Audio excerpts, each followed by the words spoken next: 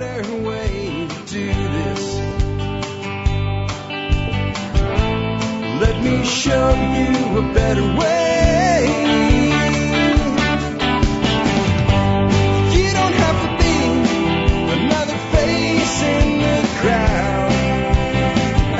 You don't have to live the way they tell you to. Make your own way. Hi folks, this is Jack Spirko with another edition of the Survival Podcast. As always, one man's view of the changing world, the changing times, and the things that we can all do to live a better life if times get tough or even if they don't.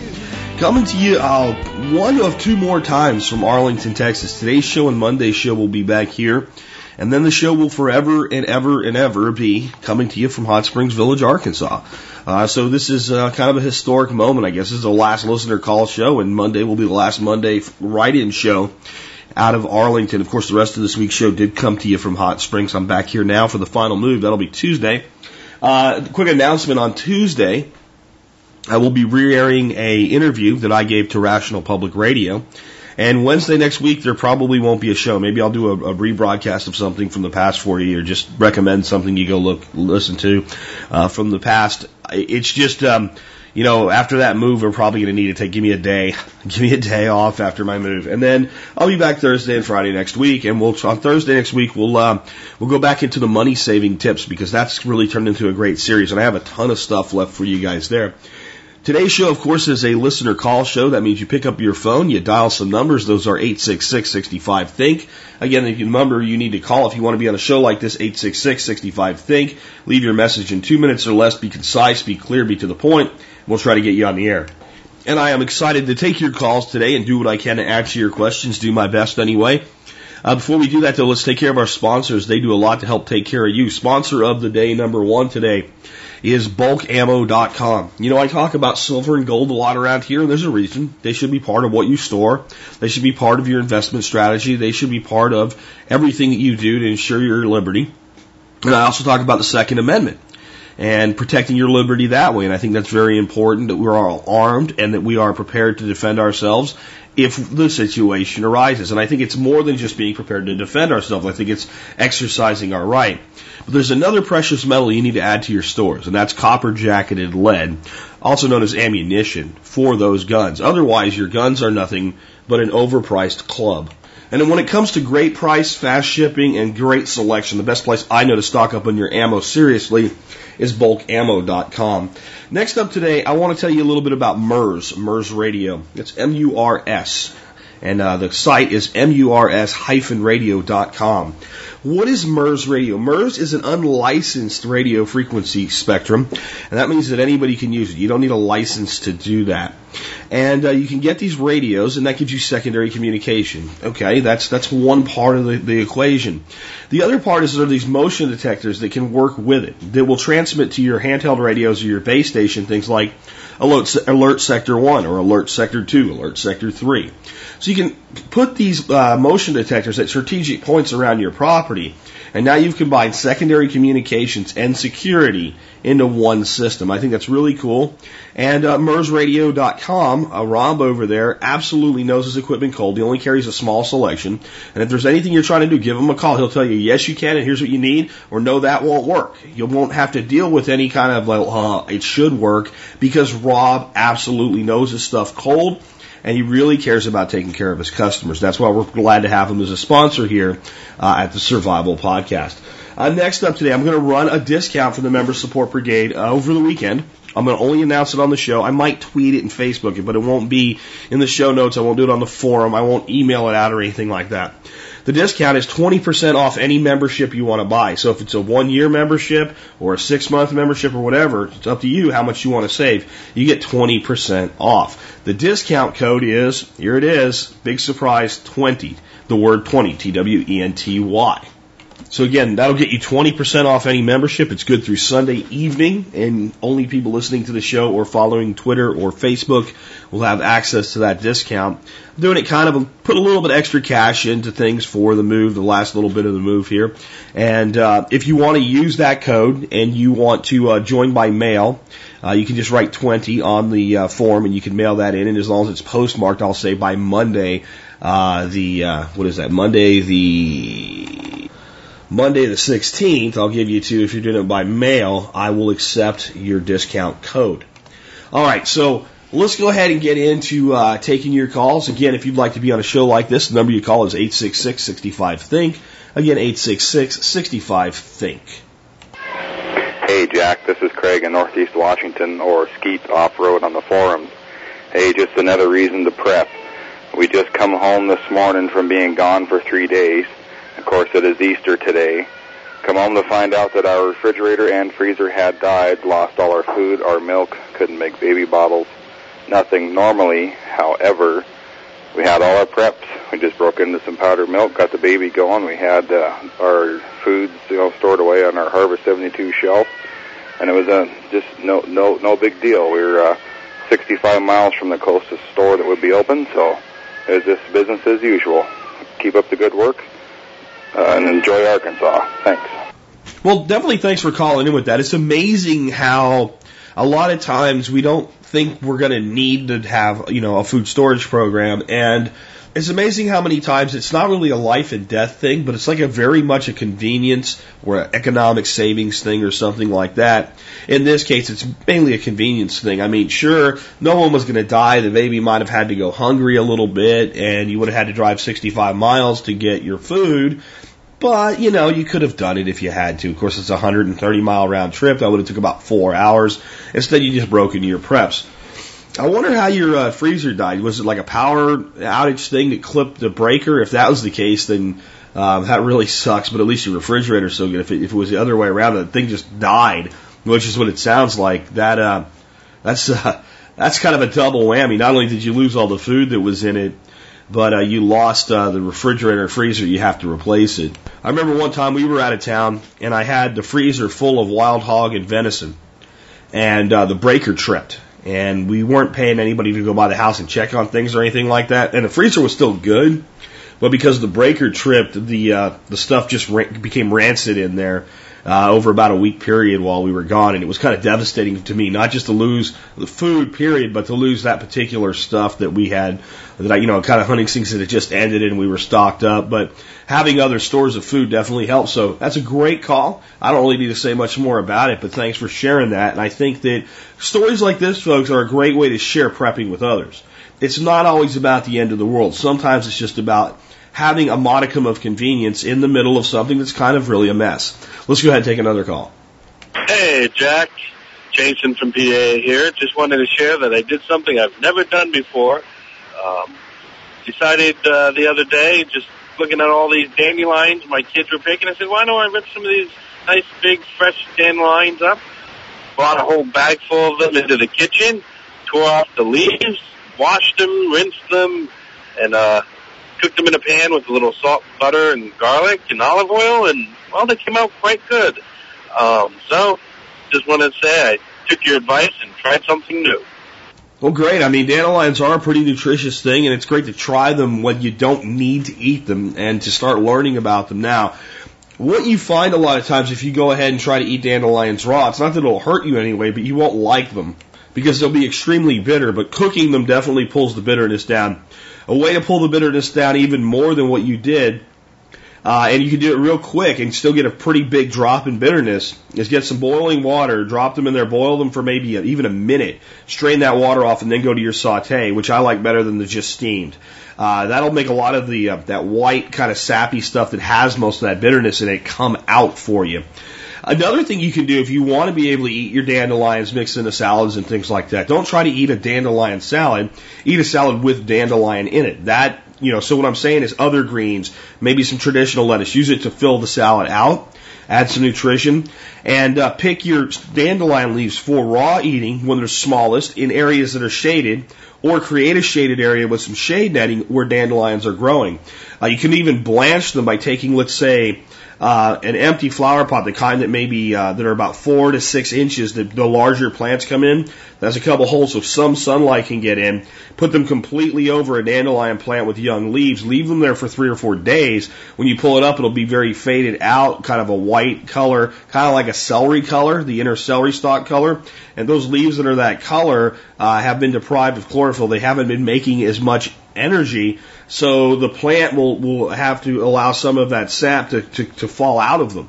And that'll actually, just like blanching many vegetables does, makes it a little bit more tender and a little less bitter. So there's some different things you can do with dandelions, but great for trying something new. Folks, and I want to hear about this. If you've gone out and tried some wild edibles and how you did it and how it worked out for you, including I did it and I didn't like it. Here's what I did. Maybe I can tell you what to do differently next time to make them taste better. And make sure when you're doing this, dandelions are a pretty safe one, and that's why it's a great place to start. But if you're eating anything can't, make sure it's a positive idea, I guess is what I'm getting at. And be careful out there, because some of the things we can eat that are good for us can also give us problems if we don't handle it properly. Stinging nettles is a perfect example. Once cooked, you can eat them, you can do whatever you want, and they're not going to give you the welt and the rash and the things like that. Handling them barehanded before you do that, and you're going to end up itchy and sore and unhappy. So be careful when you're out there trying new things, but definitely don't let it stop you from going to do it. A lot of people that came before us that had a lot less information and technology than us did it for a living, so we can certainly learn how to do it as something to supplement our living. Let's go ahead and take another call. Hi, Jack. It's Steve in Massachusetts. I am planning on starting a garden in a woodsy suburb of Boston that I moved to, a garden and food forest. And all of my neighbors say that I shouldn't do this. Because of the deer, because the deer will certainly eat all of the garden vegetables and all of the bushes and young trees in the food forest. And I'm wondering, what's your response to that? Do it anyway and overplant to take into account that which will be killed by the deer. Use fencing, but fencing wouldn't work for the food forest or for guerrilla gardening. Thanks, Jack. Appreciate your advice. I don't know. Let me ask you, how many people do you think told me that Survival Podcast wasn't a good idea and that nobody would listen? I mean, really. Or when I said, this is going to be, once it started to take off a little bit, I told family and friends, hey, this is going to be my full-time business soon. I mean, how many people told me that wasn't going to work? And how many instances in my life and in your life has somebody told us not to do something because they thought it couldn't be done, and then you or I or somebody else went out and did it and proved that it could be done? So it's not that there's probably not a deer problem in your area. There probably is, but it makes me think of the monkey story with, the monkey climbing up the pole, and they spray him with the water hose, and they have 4 monkeys. They do this too, and then they take one monkey out and they put another monkey in, and the 3 that are left that have been sprayed hold the first one down, and they won't let him go up the pole, and eventually he gives up. And they keep doing it till there's like 4 monkeys in the room, and none of them have ever been sprayed with water. None of them have any idea, but none of them will climb up the pole to get to bananas because everybody else says not to. I mean, there's so much of that in life. It almost pisses me off to think that people would tell you, oh, don't even do it. Don't even do it. Because, well, they're freaking idiots. They have no idea what you know and what you're capable. What they're saying is, didn't work for me, so it's not going to work for you. That's the entire history of things not getting done and advances not being made. So, first of all, with your direct garden, you can put fencing in. So there's your solution. So you already have half your solution. Now we look at food forest. Well, you can't fence the food forest in, but if you have land that maybe, and I guess that's because you have land that you can grow a food forest on, but it's too big or you can't afford the fencing or what have you, especially fencing high enough to do the job around the entire piece of land, which I can understand. Well, fence the trees. Get yourself, some 6-foot roll fencing. And when you plant your trees, put it in a circle around your tree that's maybe, a 2-foot diameter circle to protect your tree. Trim it, grow it high and tall so that it grows up with some natural pruning a little higher than you normally would. Get your canopy up over 5 feet, and all your problems of your deer nibbling everything off as it's starting go away. Let me ask you another question. How do you think that forests grow with all those deer out there? See, the deer become part of the forest. The problem that we get into when we have problems with any pests, whether it's deer or insects, is when we put something so different and so tasty for them in great big giant clumps all in one place, and we ring the dinner bell. So with your food forest, if you spread it out, plant trees that are both fruit and nut trees along with nitrogen fixing trees and other trees for support, and not everything being, one species, you should probably be able to do this. Guerrilla gardening will probably work remarkably well. Contrary to popular belief, deer don't eat every single thing that's out there, especially if it's spread out. When you guerrilla garden, you're going to have some losses because you don't have full control. Sometimes people will find your stuff and pick it. Sometimes a jerk will walk through the woods on public land, find your stuff, and kick it just because it amuses him because he's a jerk. Sometimes an animal will eat it. But the beauty of guerrilla gardening is it's all extra. So I would try it, I would do it, and use some deer repellents. I mean, there are some decent deer repellents out there. And if it's your land, consider training a dog.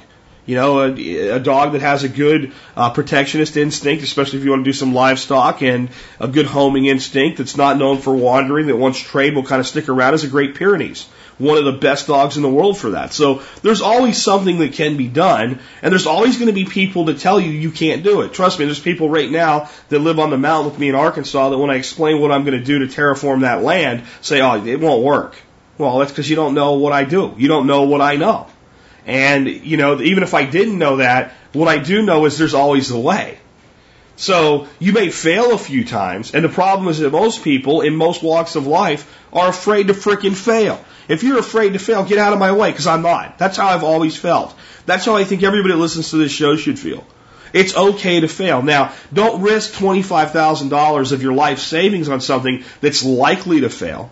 Do things in small steps, prove it out, and then scale it up. But damn it, if you're not willing to fail, you're not going anywhere. You might as well just work 9 to 5 and stay in the suburbs and never go. I mean, really. And I'm not picking on the caller here. I'm saying in general. And just understand. You have to understand that, part of what makes the people around you seem crazy isn't just because they don't prepare and stuff like that. It's because of that attitude. If you're listening to the show, you want something more in your life, and most people actually don't want something more in their life. They'd like to be given more, but they don't want to go out and get it. And that's why they always make excuses. So there's my advice on that one. Hope it helps, and hope it's kind of brought it out to a broader, more mass appealing thing there because it's a great philosophy to have. That when somebody tells you something can't be done, tell them that, well, you're obviously afraid to fail. Get the hell out of my way because I'm not. I really think that people that do that go further in life, professionally, family-wise, everywhere. And there's just too many people that have taken the approach of the monkeys of hold everybody else down, and you don't even know why. Let's go ahead and take another call. Hey, Jack, this is Scott from North Florida. My question is about using a camper as a bug-out location and running a generator to power it in the event of a power outage. My camper's got an air conditioner, but it's like a 30-watt or a 30-amp service that it requires. How do I hook that up to my generator? My generator has one 10 plug-in, and then it's got one 240-volt plug-in. So how would I hook that up to run that generator? Thanks. Well, I got good news and bad news, and I thought I knew the answer, so I can conferred with Terry Cooper to confirm it. There are generators, and we have one that's a 30-amp 110 outlet. And if you want to be able to run your full services with a 30-amp RV, including things like the air conditioner, that's what you need. So your generator will not run your air conditioner on your RV. Caveat, it probably would. It probably would, but it'll also probably eventually burn your compressor up because of underdrawing on the circuit. Basically, your generator can be used now you can get a 110 to 30 watt adapter, and you can plug that in, and you can run just about everything your RV has except the AC. So you can run your 110 outlets and do anything that generator would do. And you obviously could run from your second outlet an extension cord inside your RV and have additional 110 power in there. And anything that was pulling 15 amps at 110 or less could be run on those outlets, or anything in combination doing that, also taking into account the wattage of the generator. So odds are the generator has plenty of wattage to do everything else. even if you have plenty of wattage, but you don't have the amperage. And again, maybe somebody can tell me a different way to do this, but Terry Cooper, who's like the RV guy, says I'm right about this. You just can't run the AC off that generator. You have two legs of 110, and they're 180 degrees out from each other in phase. You can't put them back together. If you do, you have to put them back together, jack the voltage up to 220 to 240 voltage, which, of course, you don't want to push 220 voltage across a 110 circuit. So you're in kind of a catch-22 there. So here's your answer. If you want a generator that'll run your AC in your RV, you need one with a 30-amp outlet, and if you don't have that, you can't do it. The other side of it, though, is you can run just about everything else in the RV other than the air conditioner. So there's where you're at. I'm sorry I can't give you a way to fix it, but that's just where it is. And you'll find that generators that'll do this, that are specifically set up for RV usage, generally are going to cost more money. And again, I want you to understand, just in case you try it and you're like, oh, it works, it will probably get the AC started, but you're looking at a very short-term thing before the AC itself fails and you have an expensive component to replace. And Terry says it will most likely be your compressor. So if you've ever had that question, you've ever wondered, not just the guy that called in, but anybody that's looked at generator sets and RVs and wondered, how do we make these two things talk to each other? We got to find two that are compatible. And most people generally don't use a generator to run their air conditioner in an RV because it's an all-on proposition anyway, even if you have it set up to do it. Because what you're trying to do then is run that generator full tilt and draw from it, and you've got all the noise factor and everything else. So it can be done, and there are generators that'll do it for you. It's just generally what's not done. What's generally done is the generator is used to provide 110 power for other stuff. You run your refrigerator on your propane, and you run your heater and your hot water on your propane when you're not hooked up to a primary outlet. And you also use the residual to keep your batteries topped off and fully charged, so that you can run all your DC components, which is going to be most of your lighting, and if you if you have a hardwired stereo system or things like that, that all generally runs off DC. So there you go. Sorry I can't lay hands on it and make a generator at 15 amps and give you 30, but it just won't work. You will find some stuff online of people trying to make adapters and put them back together, but I was pretty sure that was a bad idea, and Terry confirmed that as well. So let's go ahead and take another call. Hey, Jack. Nathan Tompkins here. Hey, I got a question. I'm getting a degree in college, and I'm having to make up my decision on what I'm going to do. I'm 37 years old. I've been in the military, and I've got my own heating and air business. I'm thinking about the military's paying my way through college, so it's pretty much a free ride. I'm just trying to figure out what I want to do to make, my life better in the long run. My question is, I'm leaning toward computer information technology with a minor in electronic e-commerce. If you would give me your, if you was going to do that, I'm not really sure what kind of jobs that I'll be looking for. I know they'll be in computers, but I'm not sure exactly, what all I'll be able to do in computers. I kind of like the plan that you have, with your business doing the Survival Podcast. It's pretty awesome. But yeah, I just want to get your take on it, and maybe if you have some ideas that I might not have thought of with it. Thanks, and have a wonderful day. Bye.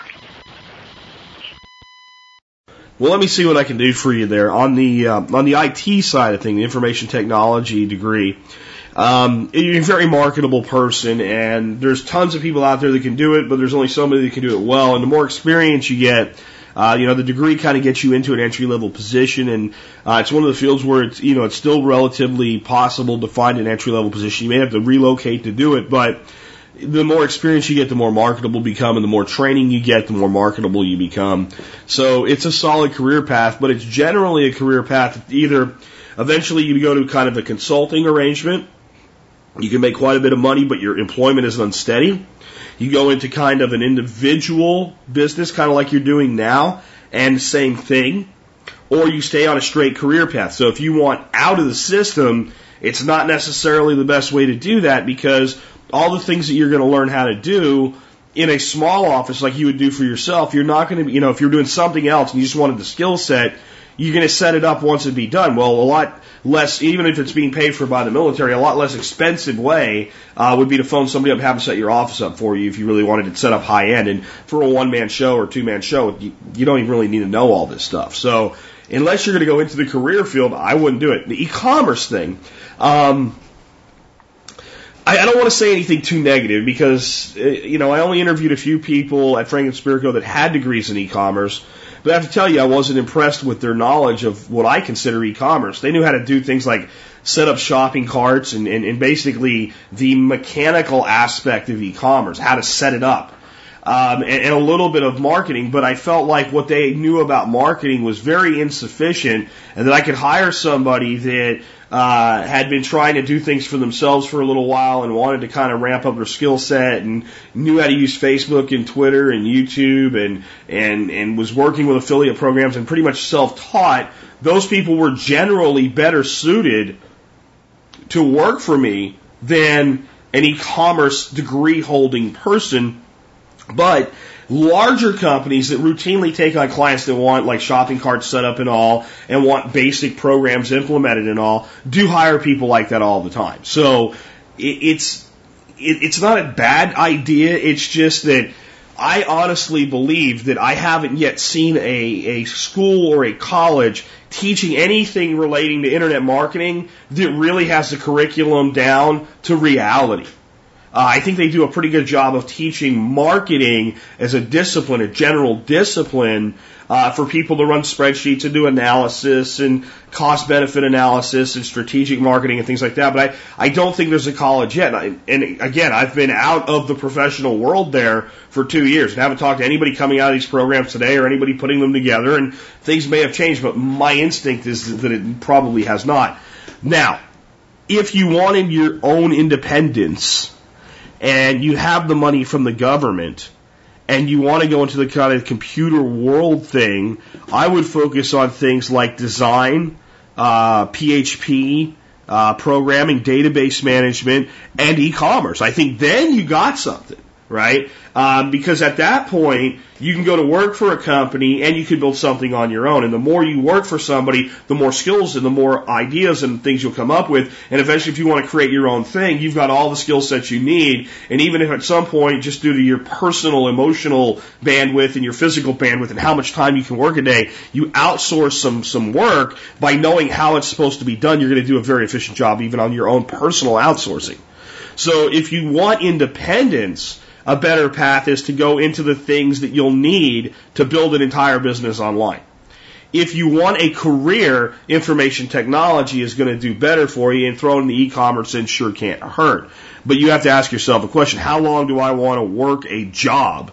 And if you want that to be short, if you want that to be 3 to 5 years or less, once you're out of the military and out of schooling, then you need to focus more on the things that empower you individually. Or if you're going to go the IT route, except that what you're going to be doing is becoming, kind of one man in a technology truck that goes around and helps small businesses. There's nothing wrong with that either, but it's very similar in its requirements of you to what you're doing now. Maybe the work's a little less dirty and sweaty, but it's still the same type of managing customer relationships like you do with heating and air, hunting for work like you do with heating and air, and honestly, a little tougher to find business because when your AC's out, whoever gets there first, you'll usually take. Because if I have 15 people on the phones working for me and their productivity slows down and they want to leave because they're sweating, that's really bad for me as a business owner. Same as a homeowner. Man, I want my house cool.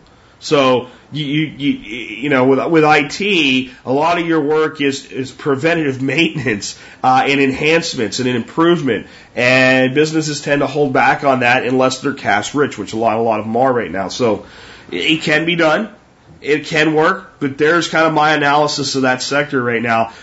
And don't let what I said about e-commerce really put a damper on it for you, but make damn sure school explains to you exactly what the skills are that you'll have at the end of taking this course, and see if it really makes sense to you, logically. Let's take another one. Hey, Jack. My name's Chris. I'm from up here in North Carolina, and I'm just calling in with a comment about purchasing firearms. I know I currently have 3, but I just try to get to know them as best as I can.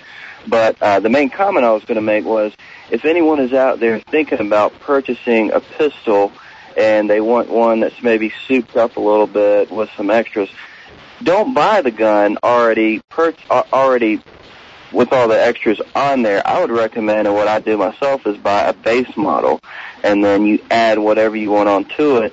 So not only do you have the extra backup parts from your sort of stock basic gun, but you also learn how to take the gun apart, do repairs on it. Of course, there are some things that you'll need a qualified gunsmith to do, but for the simple things, for example, I recently bought a Springfield Armory 1911 A1 to mil-spec model, and I plan on putting in a new hammer, an adjustable trigger, and things like that, but I'll also have the factory trigger and hammer as backups in case something were to fail. And also, I'll get to know the gun a little bit more, taking it apart and putting it together. Of course, I have experience with 1911. Some people may not want to do that themselves, but it was just a thought. Thanks for the show. Take care. Well, I really can't add a lot to that. I think your assessment's pretty good. I do, the kind of things you're talking about make a lot of sense to me. I do want to put out one word of caution with guys. Just like women seem to focus on accessories from clothing, we seem to focus on accessories with firearms and vehicles. And with vehicles, I think it's a little less detrimental, honestly, because I think there's a lot of things that people do to guns that aren't necessary. And the stuff he's talking about makes sense. It does make a more reliable firearm in that instance, but there's a lot of things that people do to guns to make them better that I believe overall reduces their performance and makes them worse. It's just this need we have to have something that's our own and unique and custom. But if you think about it, if you look at the AR-15, it's a perfect example. There's plenty of cool ways to customize them. Plenty of those ways of customization actually improve the gun for specific purposes. But you take the, AR off the rack the way that it is, and it performs very, very well, and it does exactly what it's designed to do. And there's nothing wrong with putting some optics on it, or putting in a different spring set or something like that, or a different trigger group or what have you. But let's remember that the gun was designed the way it is and is spec'd out for military use. And when something's spec'd for military use, it's function over form. It's will it work, and will it work consistently? And a lot of times I think sometimes we tinker with things too much and we're going to make it better, and we don't quite end up with that. The beauty of the approach here is that if you do it yourself, you can put it back the way that it was. But there's just a caution there. Not for this caller. Everything he said makes sense to do to a stock 1911. And I do think you learn from it. And I do like I've never really thought about it, but you save all those parts when you do your own upgrades. You do have spare parts, and that's great. You definitely learn the weapon better. You're more self-sufficient with it.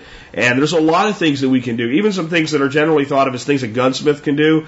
You can do it. The problem is that I remember I had two types of shop I took in high school. One was metal shop and one was wood shop. And the metal shop teacher used to make fun of the wood shop teacher. He said, because what he did is easy. He said, you know what? If there's this thing called wood dough. And if you make a mistake with wood, you can fix it with wood dough. With wood dough. You can't, if you cut a piece of metal too short or put a hole in it or deform it the wrong way, there's no metal dough. It doesn't come with an eraser.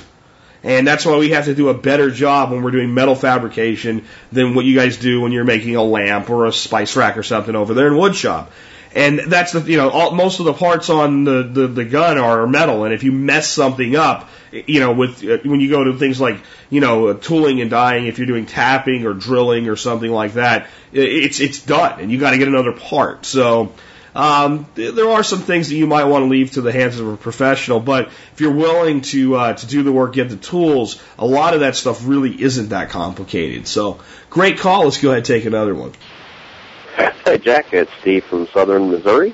Love the show. My question is, I want to raise chickens, but I have a little dog that keeps killing them. And other than building Fort Knox around the place, wondering if you have any advice on how to break a little Jack Russell of that habit. I had heard you can tie a dead bird around their neck for a few days, but wasn't sure about that. Any advice you'd give, I'd appreciate it. Thanks. You only have two choices. You either have to train the dog, actually you have three. Train the dog, lock up the dog, or lock up the chickens from the dog. I mean, those are the only 3 ways that you can possibly get this done. Some people are going to think I'm a cruel bastard right now, but I'm going to tell you that this will work. It will take vigilance. It will take a few days, but once it's done, it will be done, and that dog will never touch a chicken again. And it's not really cruel. It's just some people think that these devices are cool. Those dog shock collars, they work. And something like a Jack Russell, it's a high-energy dog, and that's what they do is they kill small things. If you had a great big happy dog like a Great Pyrenees or a German Shepherd, it's a lot easier to train them not to kill your chickens because they can be taught that those chickens are part of the family, the flock, the pack, and they're to be protected. The Jack Russell sees something to kill. So you have to make him think, if I go kill this thing, I'm going to get hurt. And even a decent-sized rooster is no match and isn't going to protect his chickens from a Jack Russell. When he goes out to kind of stand up to the Jack Russell, he's going to get torn apart. So what you do is you get yourself a shock collar with a remote control, and you put your Jack Russell out in your yard and you watch him. And every time he gets near the chickens, you say no and you shock him. And if you'll do that for long enough, he'll stop messing with those chickens. He'll learn that that's not what he's supposed to do. And that's about the only way I can think of to solve this problem other than confining the dog or confining the chickens. And the problem you run into with confining the chickens is if they're completely confined, then they're going to get into a position where they completely obliterate the land where you're confining them. So another approach confining the chickens may be to use, Paul Wheaton's paddock approach. Move your chickens around with movable fencing that's high enough to keep the dog out. But you're either going to have to separate the two, or you're going to have to break that dog.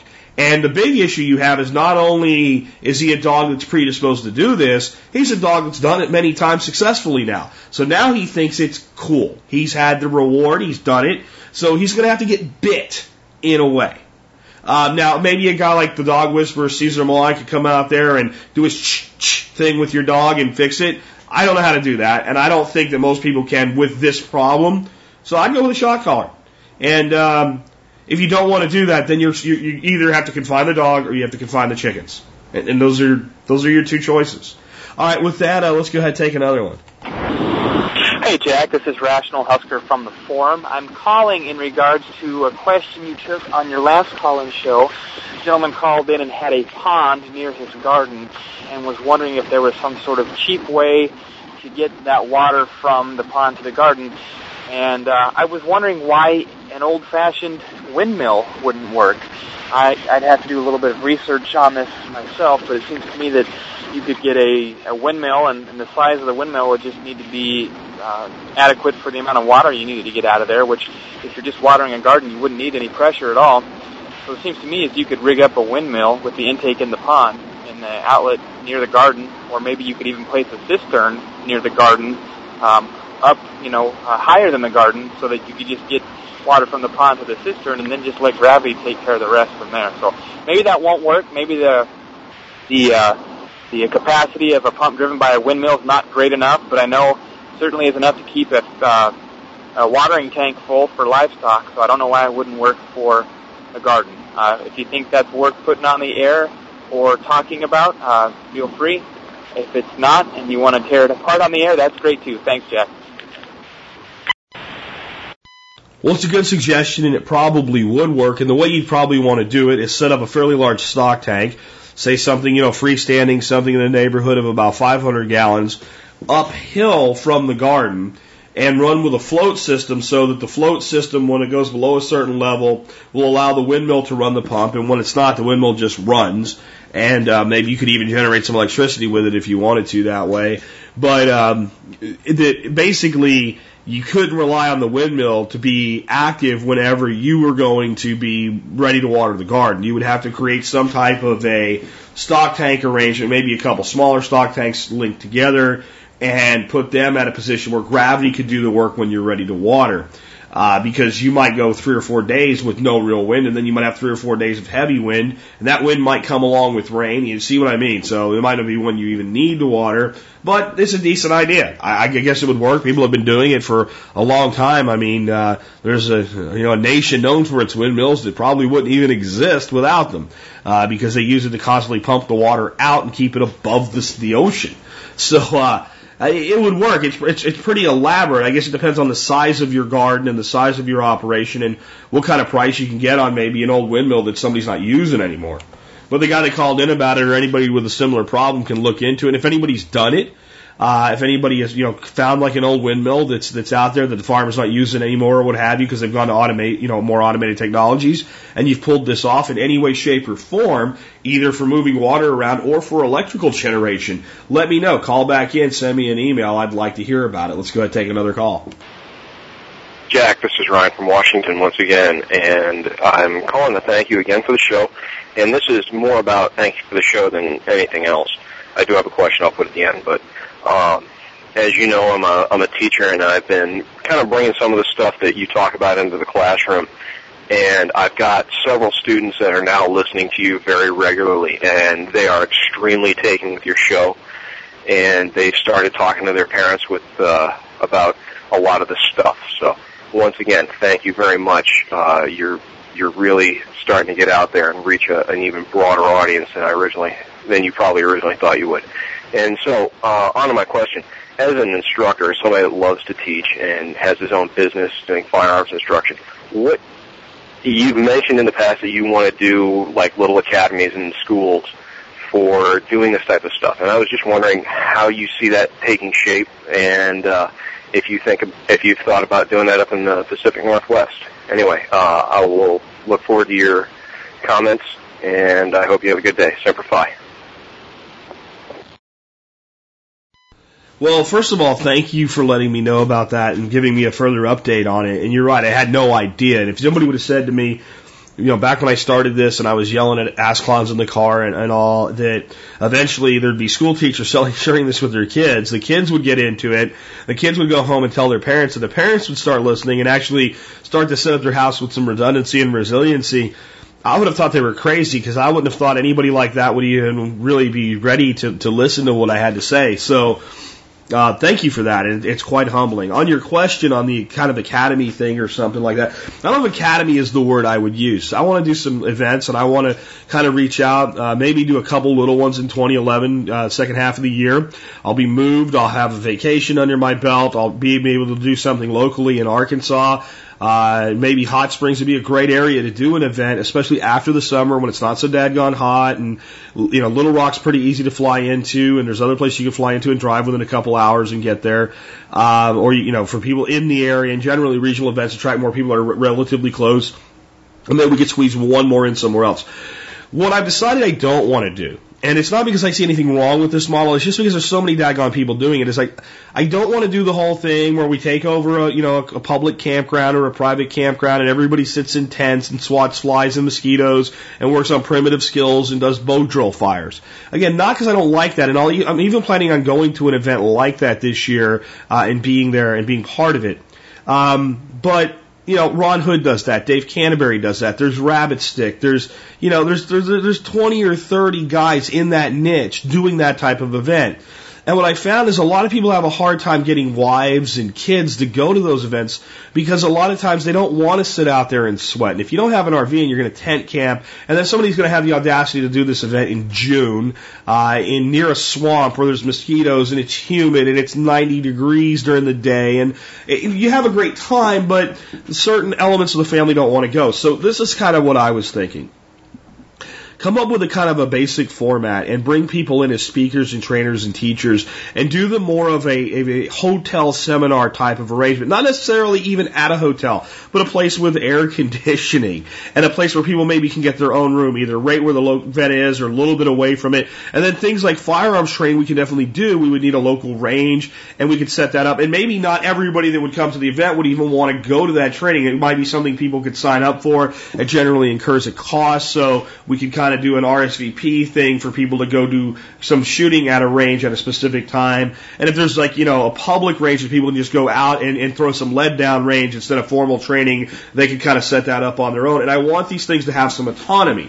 So if you were interested in putting one together in your area, you could start coordinating with the moderators on the forum for help, work with your regional board, set it up. Will I come? if in 2011, that far, the answer is probably no. In 2012, yes. What I'd like to be able to do by 2012 is set up about 6 regions in the United States. That's fewer than we have total on the board, so there'd have to be some overlap because I am only one man, and that would be one every other month, by the way, guys. That's a big travel commitment, but where I would go to every single event, and we would run these events, and they would probably not be spaced out perfectly throughout the year because, let's face it, there's a part of the year where it's really freaking cold in the northern United States, and it's not even that nice in the southern United States. And even though we'd have kind of an indoor thing going on, I would want to bring outdoor components to it.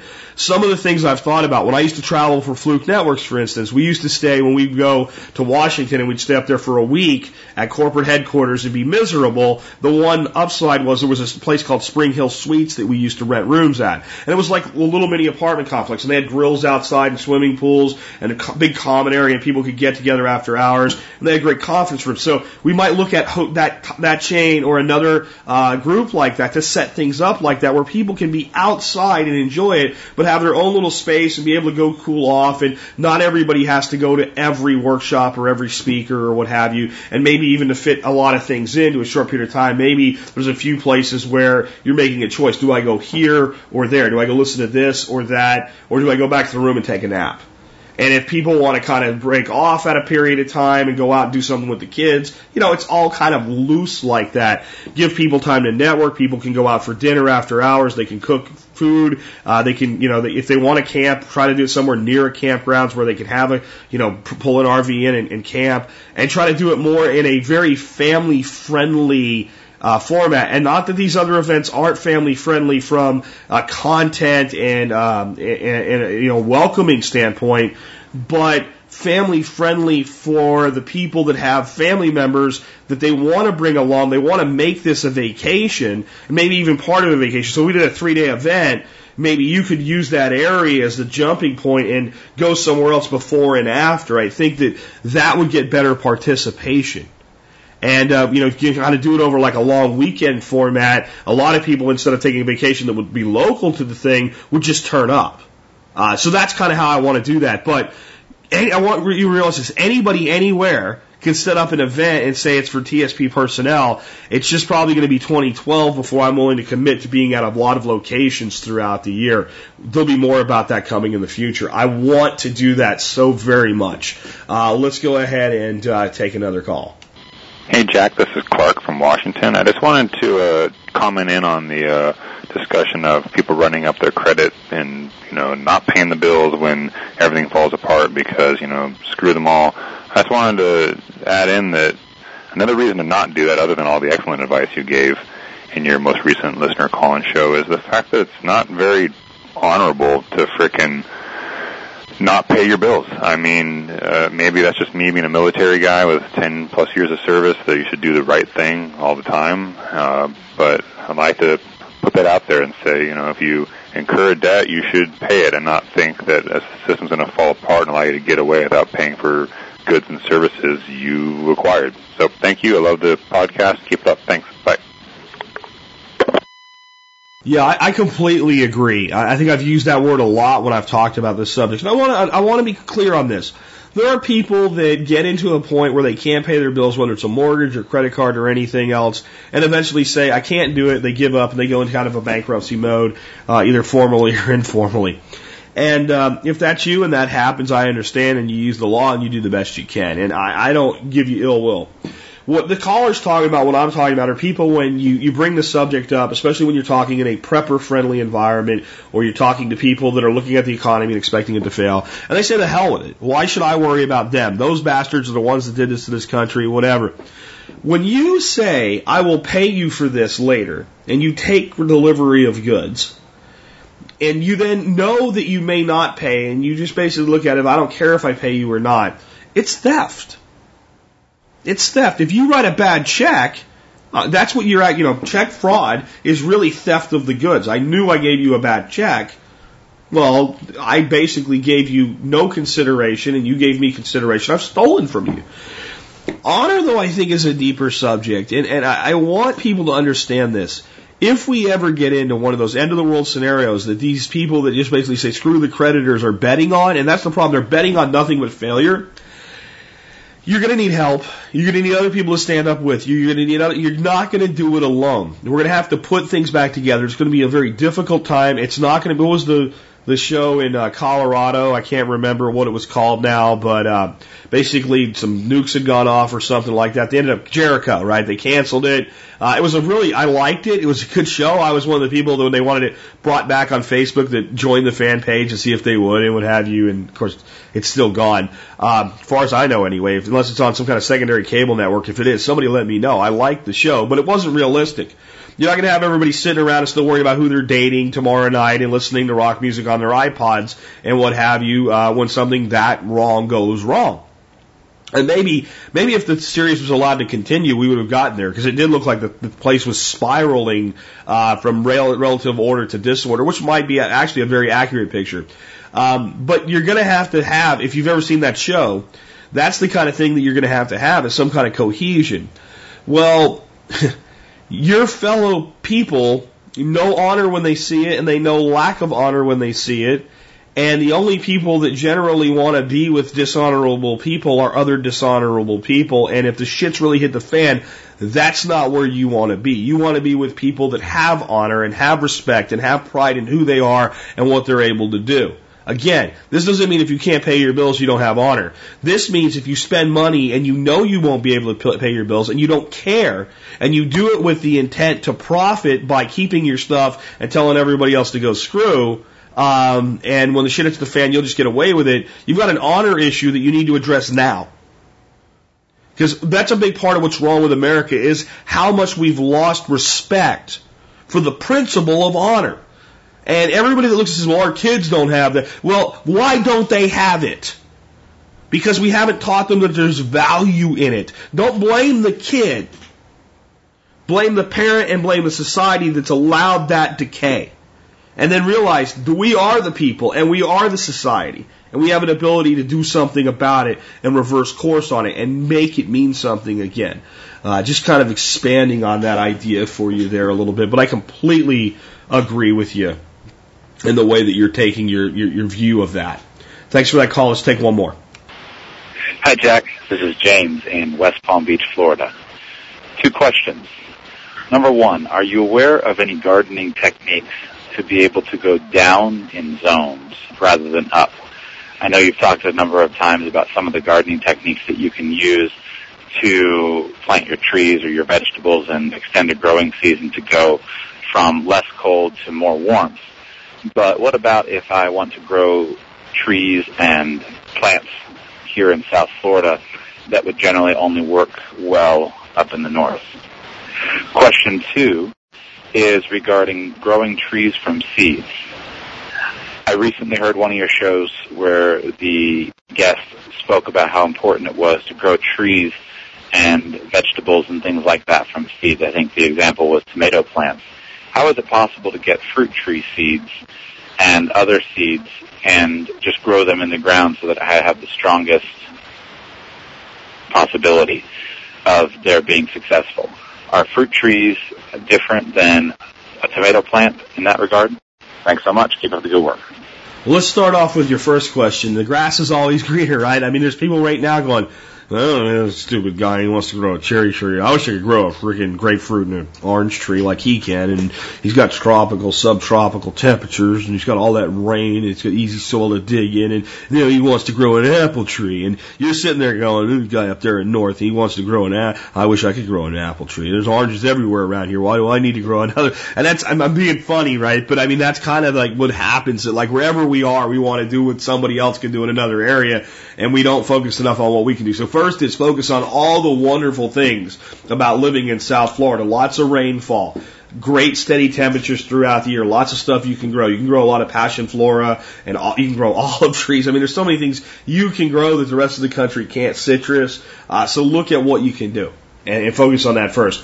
To go down a zone with vegetables isn't that hard. Grow in your winter. You do have a winter in South Florida, so like lettuce and things like that, spinach, you can pull that off in the winter time, maybe even with a little bit of shade cloth if you have a specifically hot day to prevent bolting and things like that. With your trees, I don't know of any way to fix it for you. Most trees that are fruit trees have what's called, if they're deciduous specifically, have a chilling requirement. And the problem isn't that if you plant the apple tree in South Florida, it won't grow. It'll probably grow fine. It just probably won't get into a rhythm and do any kind of real production for you because you're not going to meet your chilling requirements. So you got to look at how many hours do you have down there and what plants will fit that. And that's about all you can do with trees and bushes. But there's so much you can grow. I would say just don't focus on what you can't grow. I keep having people, this one guy keeps asking, and he's got another guy that always comes up on Facebook and asks the same when I talk about permaculture.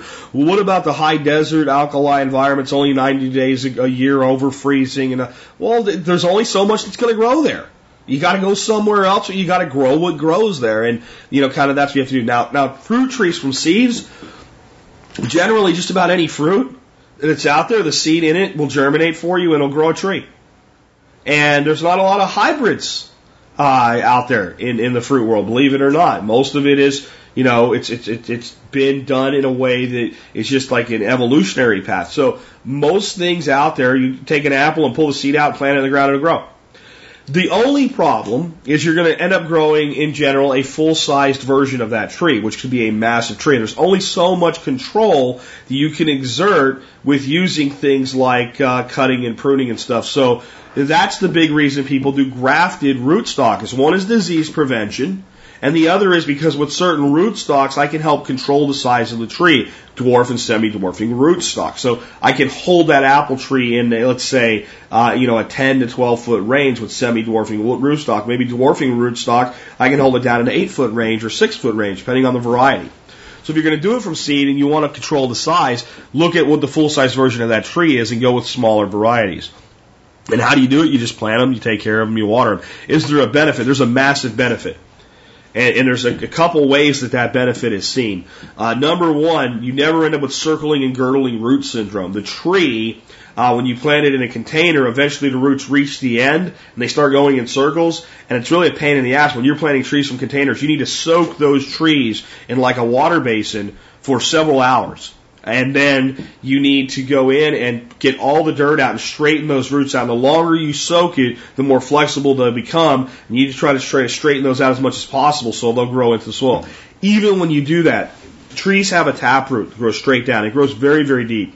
And eventually it becomes so wide it almost looks like an extension of the trunk. It's how it supports itself, and it's able to stand so tall and so wide.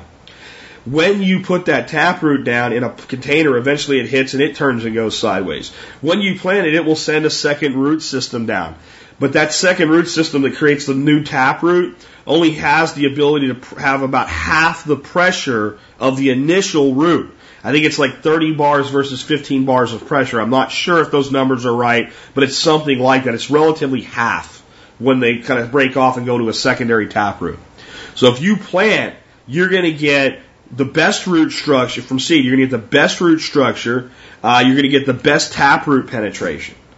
And you're also not going to end up with a tree that's planted too deep. Most trees in America are planted too deep.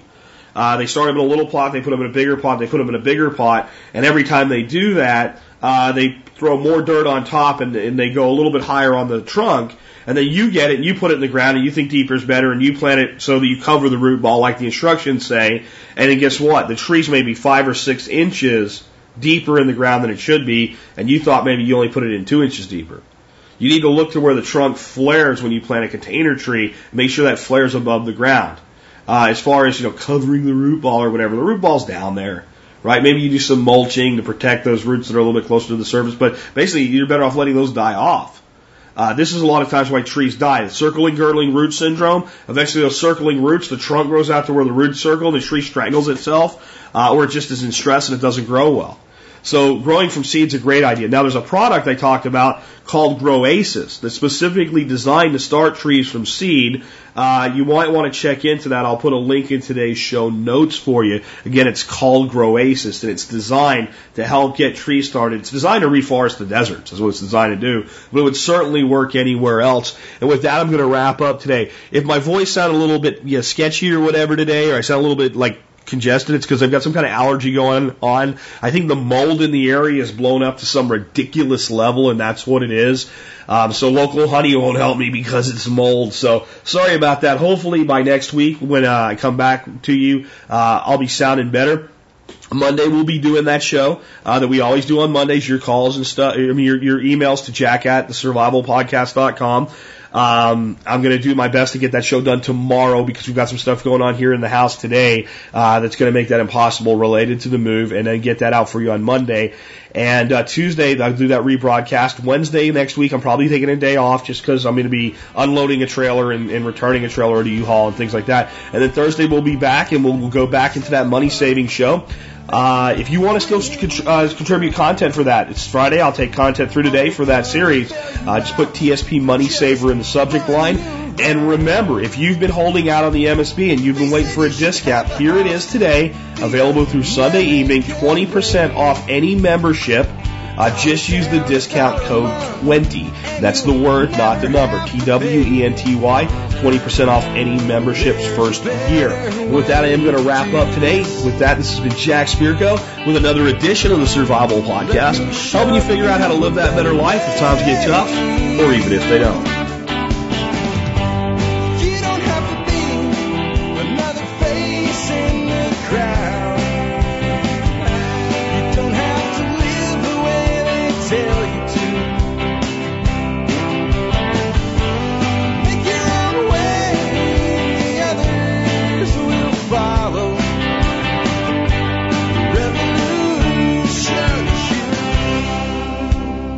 The revolution is you.